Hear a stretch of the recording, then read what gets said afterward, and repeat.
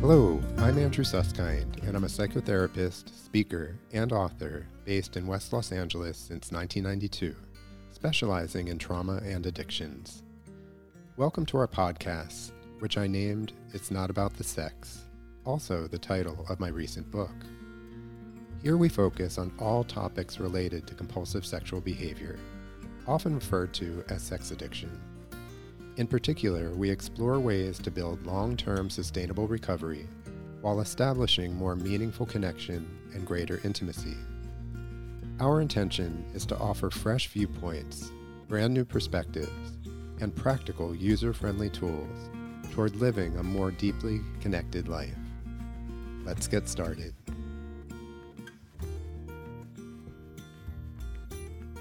Welcome to today's podcast. Today, my colleague and sidekick, Sue Merlino, and I are going to be discussing narcissism and how it interacts with sex addiction. Thanks again, Sue, for being a part of this conversation. I find it to be a really, really important one that doesn't always get talked about in the context of sex addiction. Yeah, I was interested to hear about how this all ties in together because, it seems like narcissism right now is a buzzword. Like, they're like, well, probably because the leader of our country is like the poster child of narcissism. But yeah, I hear that term is thrown around a lot. And it's almost like an excuse. Like, people say, oh, he's a narcissist or whatever. And that seems like, oh, well, that's not really okay. So it's interesting to take a little deep dive in on this. Yeah, I agree. It seems like the term narcissist has almost lost its meaning because it's used so loosely. And so what I hope we can do today is really look at it in terms of how addiction, and in particular sex addiction, interacts with narcissism from a clinical perspective, but also from a healing perspective. Great. Well, let's just get right to it. What is narcissism?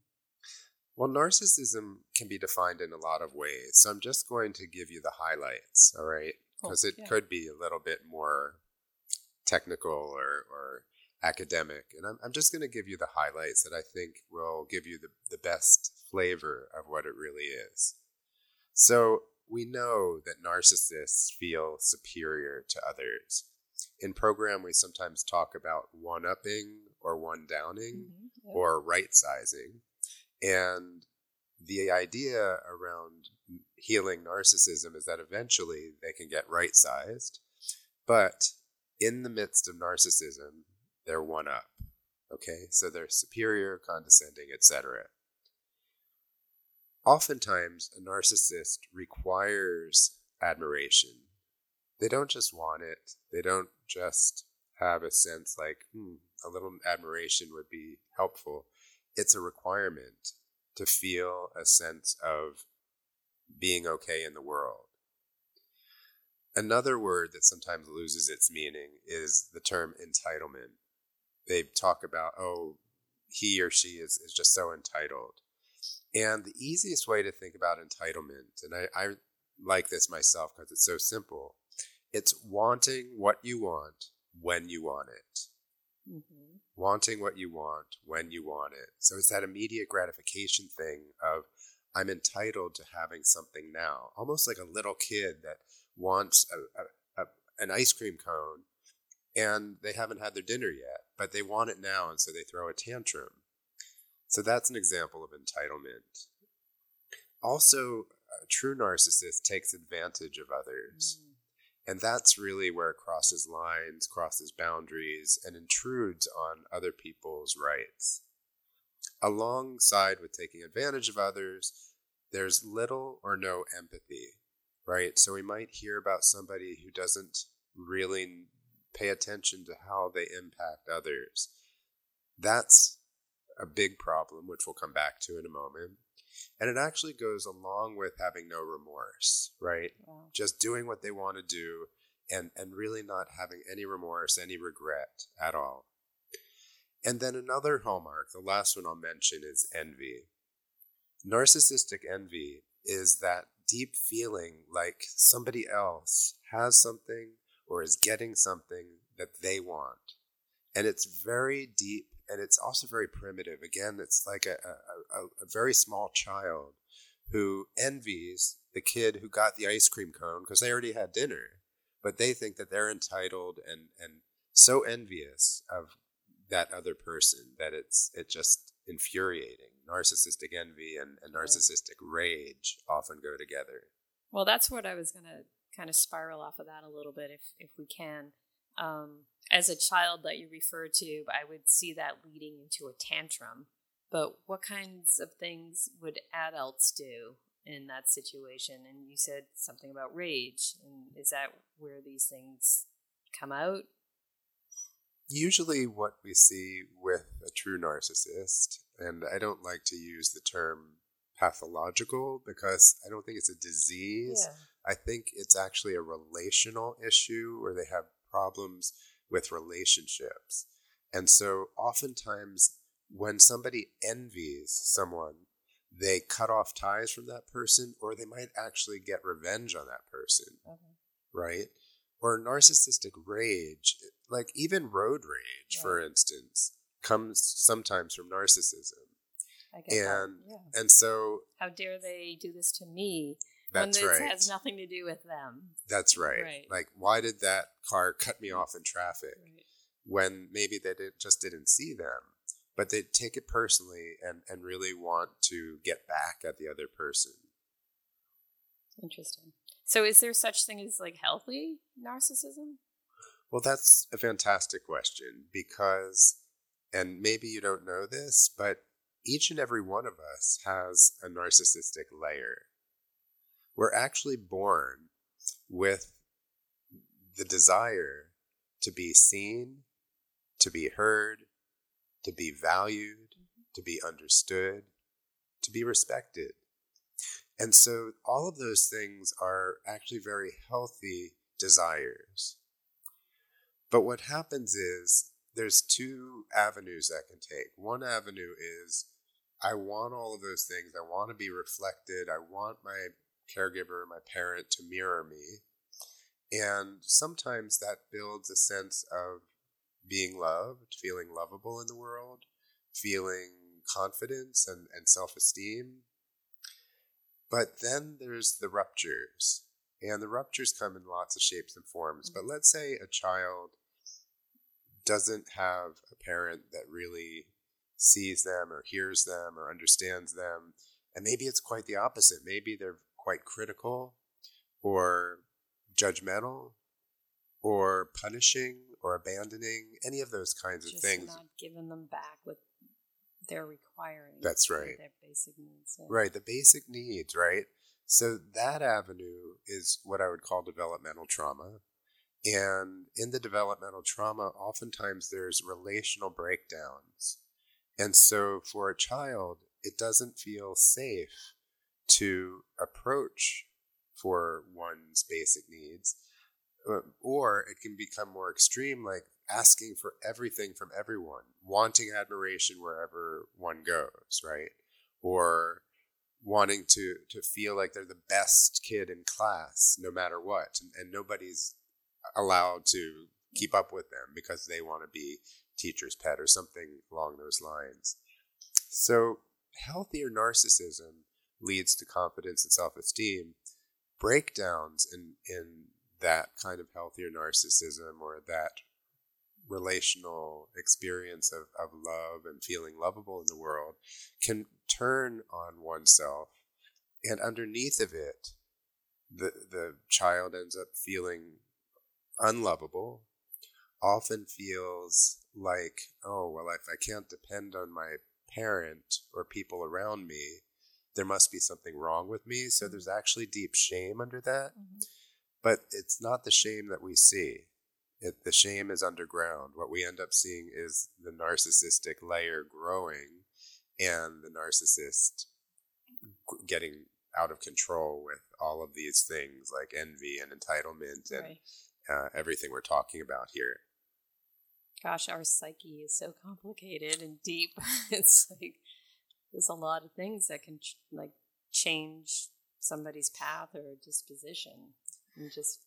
But we don't know. I mean, I'm sure our parents were doing the best that they knew how to do, and whatever was burdening them, well, whatever was a burden on them, just kind of filters through and questioning like, why did this happen or not happen? And it's interesting to see the wiring and all these studies that are out there.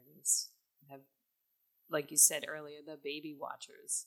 Yeah. Yeah. And just developing these theories and figuring it all out is very helpful. It's so intricate. I mean, I say this all the time, but as much as we know, we really don't know. Right.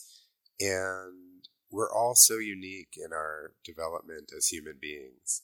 And just to share a little bit about my own experience with that, now, to comment on what you said, I call them generational hand-me-downs, where the different generations have different challenges, relationally and otherwise, of course.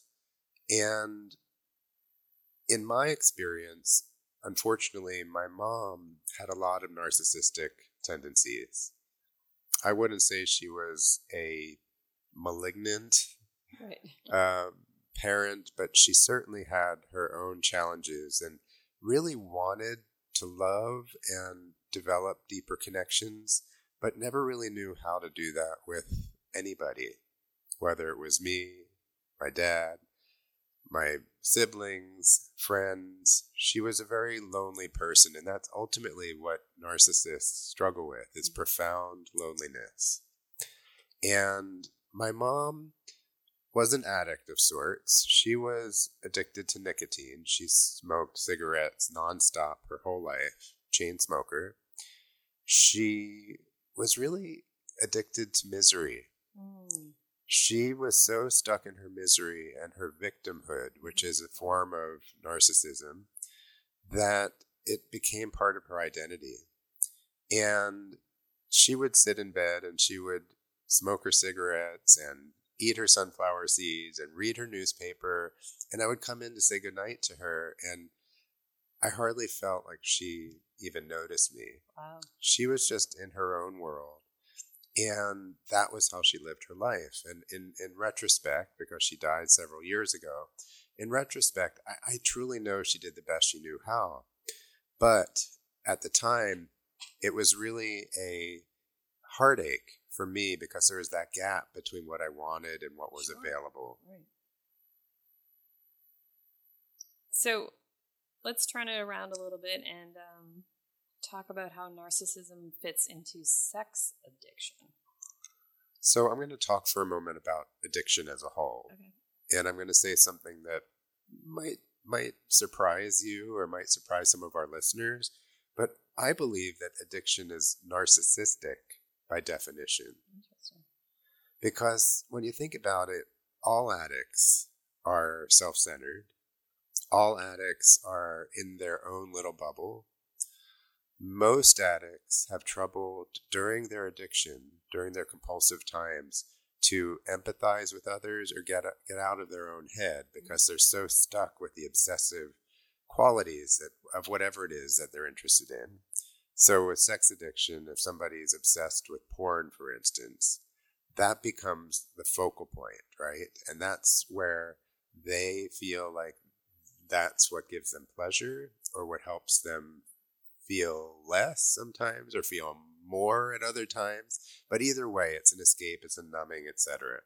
But narcissism is really something that has to do with the feeling of getting stuck in a loop, right? And sex addiction really in the brain, it's a loop. It's an obsessive loop. Mm-hmm. We could call it obsessive compulsive, but not in the classical sense.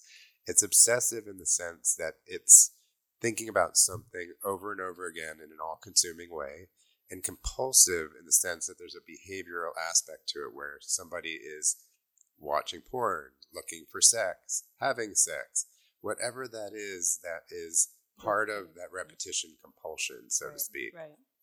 And so I believe that part of the healing and part of the recovery that we don't always talk about with addiction and sex addiction in particular is the idea of how do we help the narcissistic part of the addict recover and truly heal.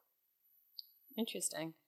I mean, do you think of it as something, I know you said a relational disorder, or is it a disorder, or is it a, something you can turn on and off, or? I actually call them relational ruptures, or sometimes we could call them relational barriers, right? But either way, we're talking about folks, and I was there myself at one time, where relationships were so complicated and so painful, actually, that it was very difficult to try and work through those barriers and get close to others because it was too scary. I mean, if I tried to get too close to my mom, I would basically get rejected or abandoned. Right. So it wasn't worth it. Right. to try and be vulnerable enough to do that. So the relational ruptures, as I call them, are really each and every time that someone feels let down or abandoned or rejected or judged. So let's talk a little bit about how to heal that rupture. How do you heal someone from narcissism? I didn't even think that was possible. So, well, sometimes it's not possible. So I think you're on the right track with that. There are true narcissists who never make it to a 12-step meeting, never make it to a therapist, and never find relationships that are truly satisfying and healing. I believe that relationships are the healer. Not to sound too cliche, but love is the answer, ultimately. That if we're able to give and receive love more freely, that narcissism diminishes, and that experience of give and take and loving and feeling loved, it takes the stage front and center. But there are those who have narcissistic tendencies, or what I call that narcissistic layer, that turns into addiction, that are open-hearted enough and hitting bottom in such a way that they truly want to connect.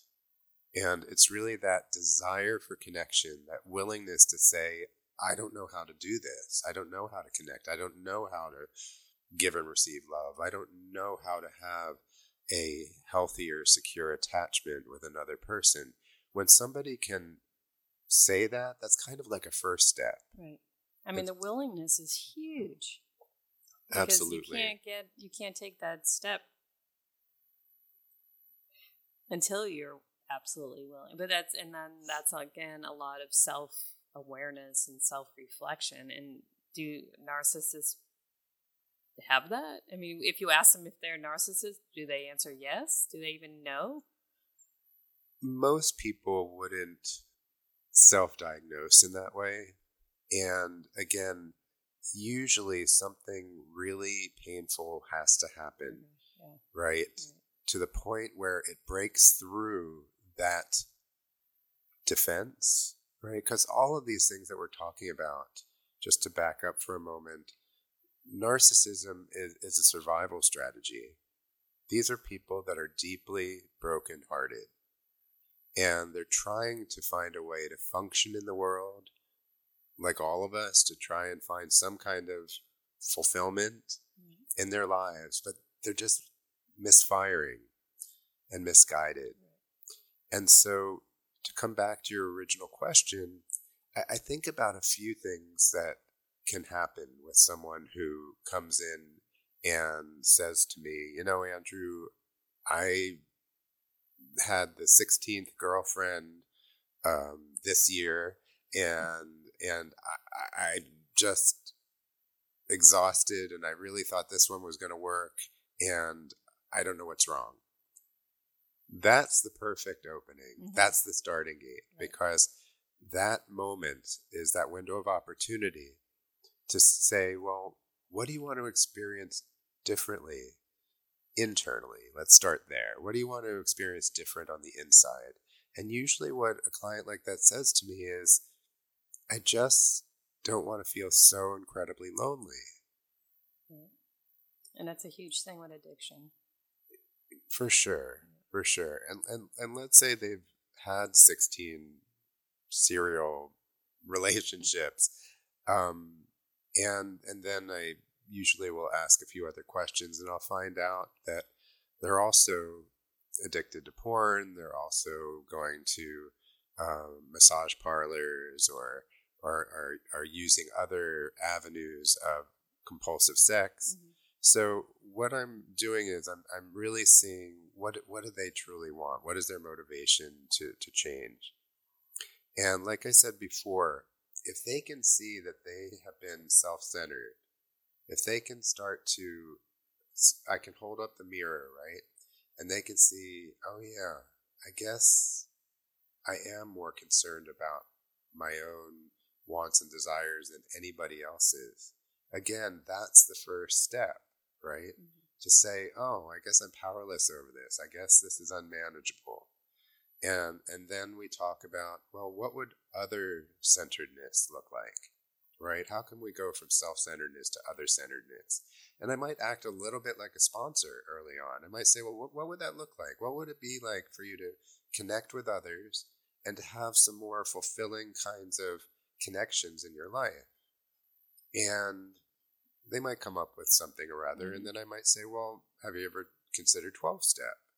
And they might say, well, I don't know if I really want to go to a 12-step group. And I'll say, well, why don't you just check out a meeting? Just go to one meeting and tell me what you think about whether people are self-centered or other-centered there. And there's probably a little bit of both, but the other-centered people are probably people who have been in recovery a while and who are being of service to others. Mm-hmm. And I don't know, Sue, do you know why being of service to others is so powerful? Outside of addiction or inside of addiction? In both, actually. Well, when you're helpful to others, you're opening the door up to your awareness, and it opens the door up for self-awareness. Mm-hmm. And the door actually to our heart opens up within that awareness. Yeah. So I always say that the reason why people in 12-step meetings start to take commitments to be of service to others is because it's different from what they've ever done before. Mm-hmm.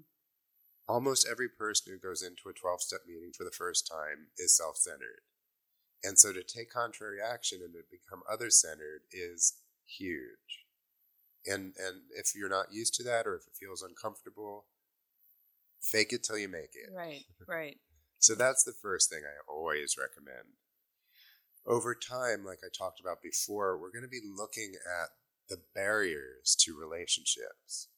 What are the blind spots that get in the way of the client understanding their problems with what I call healthier attachment or secure attachment? Mm-hmm. And those barriers are really the gold mine, because if they can start seeing the blind spots, then they can become more open to the possibility that there's more to be learned, and that they can actually become humble to the process. And once a blind spot is revealed, it can never be a blind spot again.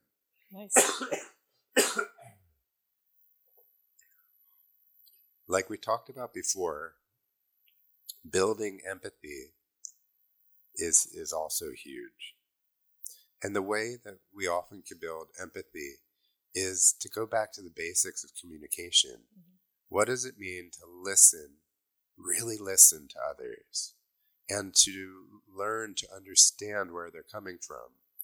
So this, again, it can happen in one-on-one therapy. It really happens in group therapy, and it also can happen in 12-step, right? So one relationship at a time.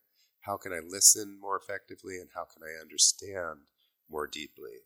Do you think just by having that modeled to you helps?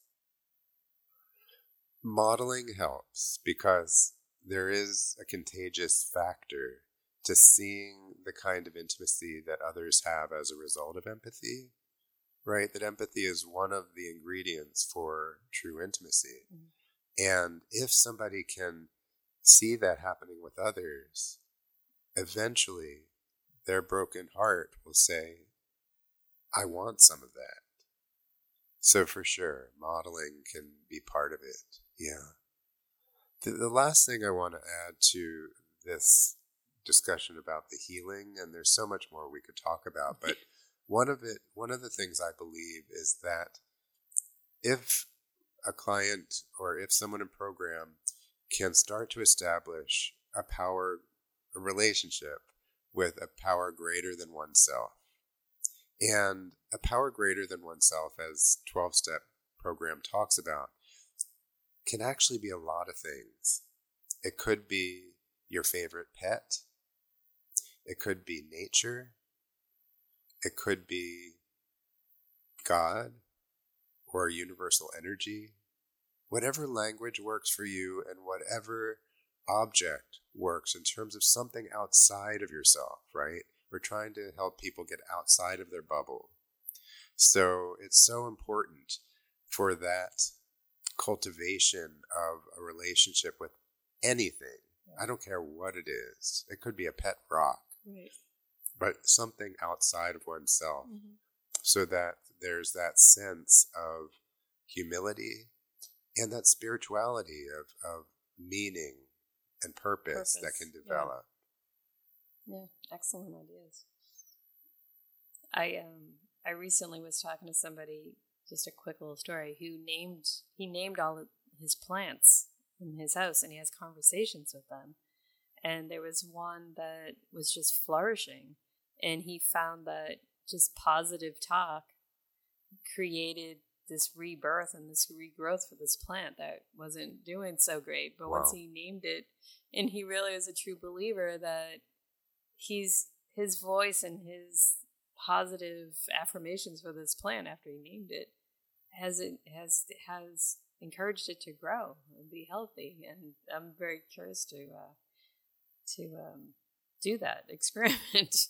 But I'm actually going to add that to my list of something that could be your higher power, because that's a form of nature, isn't it? It is, yeah. When you said nature, I was like, yeah, I mean, why not? I would go ahead and even put the googly eyes right on your plant and absolutely, and name it Barry and see what it does. You know, I also, along these lines, I had a friend whose significant other was an orchid grower, and he actually grew the orchids in their second bedroom. The whole bedroom was full of orchids. Wow. And controlled the climate, and I think probably talked to them. It was the most gorgeous thing. It was like a little orchid museum. Wow. And he was obviously a green thumb, but I have to believe, and he's a program guy, I have to believe that it was such a healing force for him, and that if I asked him about those orchids and what they meant to him, that he would say that they're a form of his higher power. That he cultivated. Exactly. That he created. Exactly. Interesting. Yeah. Yeah. I'd like to explore that a little more. And you know, I talk a lot about pets as something greater than ourselves, because I don't know about you, Sue. Well, actually, I do know. Lola is an amazing pet. That your dog is fantastic. But, you know, I have Bowie sitting here with us as we're speaking. Bowie is my Cocker Spaniel with mix. With his tongue sticking out. With the tongue sticking out, of course, because he's just lounging in his bed. But Bowie and my former Cocker Spaniel, Cooper, and then the dog I grew up with, Nikki, are absolutely teachers of narcissistic healing. Because as a kid, I was really wrapped up in my own head. I was really very, how can I put it? I had so much kind of emotional chaos around me that getting that dog when I was 7 or 8 and having Nikki around until I was 19 was such a sanctuary for me, because he taught me about something bigger than what was going on in my head. And so I got to connect. I mean, talk about the healing of relational ruptures or barriers. Perfect. Unconditional love and yes, and always there. Yeah, for sure, 24/7. Well, I studied Reiki energy a little bit, and animals have that pure energy. They have that Reiki energy, and they're comforting. And to be included in their source of energy is very, very, very therapeutic and comforting. totally agree with you. I can't agree more. I think that pure energy is something that we all experience more and with more awareness when we pay attention. Right. And so even in this moment, as we're sitting here having our conversation, we have a relational field and a pure energy that exists between us that is based on knowing each other for 30 some plus years. Yeah. I think we're going on 34. So, yes, that's a lot of energy for sure. Yeah. And that awareness and meditation and therapy is a big part of healing and our overcoming our narcissistic layers. Right, because we all have narcissism, it's not helpful to go into self-attack over it. A lot of people will say, "Oh, there I go again," or "I can't believe I'm in the same position over and over." Well, if we can approach it from more of a non-judgmental and curious perspective, it's much kinder and it's much more healing and nurturing of ourselves. And because narcissism, I know that when I regress, which happens from time to time, and I feel like a little kid, that part of me will come out more. I get rigid. I want things now. I get envious of others. I mean, sure, we all know what that's about. But having that awareness and being able to observe ourselves and then find the support, whether that be through therapy, through 12-step, through meditation, there's so many different ways to really contain the narcissism and just notice it and then come back to the proper age that we are today. Yeah, I actually have a little practice where awareness is the first step. Well, observing and aware, and then not dwelling on it. But I almost just laugh at it and be like, and catch myself, and then move on. Because if you hold on to that, if you hold on to anything for, I think 3 days is like where it just starts to become a problem. Mm-hmm. But just to be aware, observe, acknowledge, that's the word. Acknowledge what's happening and feel it. Allow yourself to feel it. But then have the courage to just move away from it and move on and take whatever steps you need to do. And if that's meditation or exercising or sometimes even music or something that just can soothe you and calm you and move on. So this was great, Andrew. I love having these steps. I think sometimes that some of these things are like an intervention and self-reflection of, is he telling me this because this is what I'm experiencing? Well, that's the beauty of it, is that it applies to all of us. This is not just about clients or people dealing with addictive compulsive tendencies or people healing from trauma. It really affects each and every one of us, but in a particular way, it does affect those who are in recovery from compulsive sex. So once again, thank you so much for being here today, for sharing this time, for having this conversation, and for being in my life.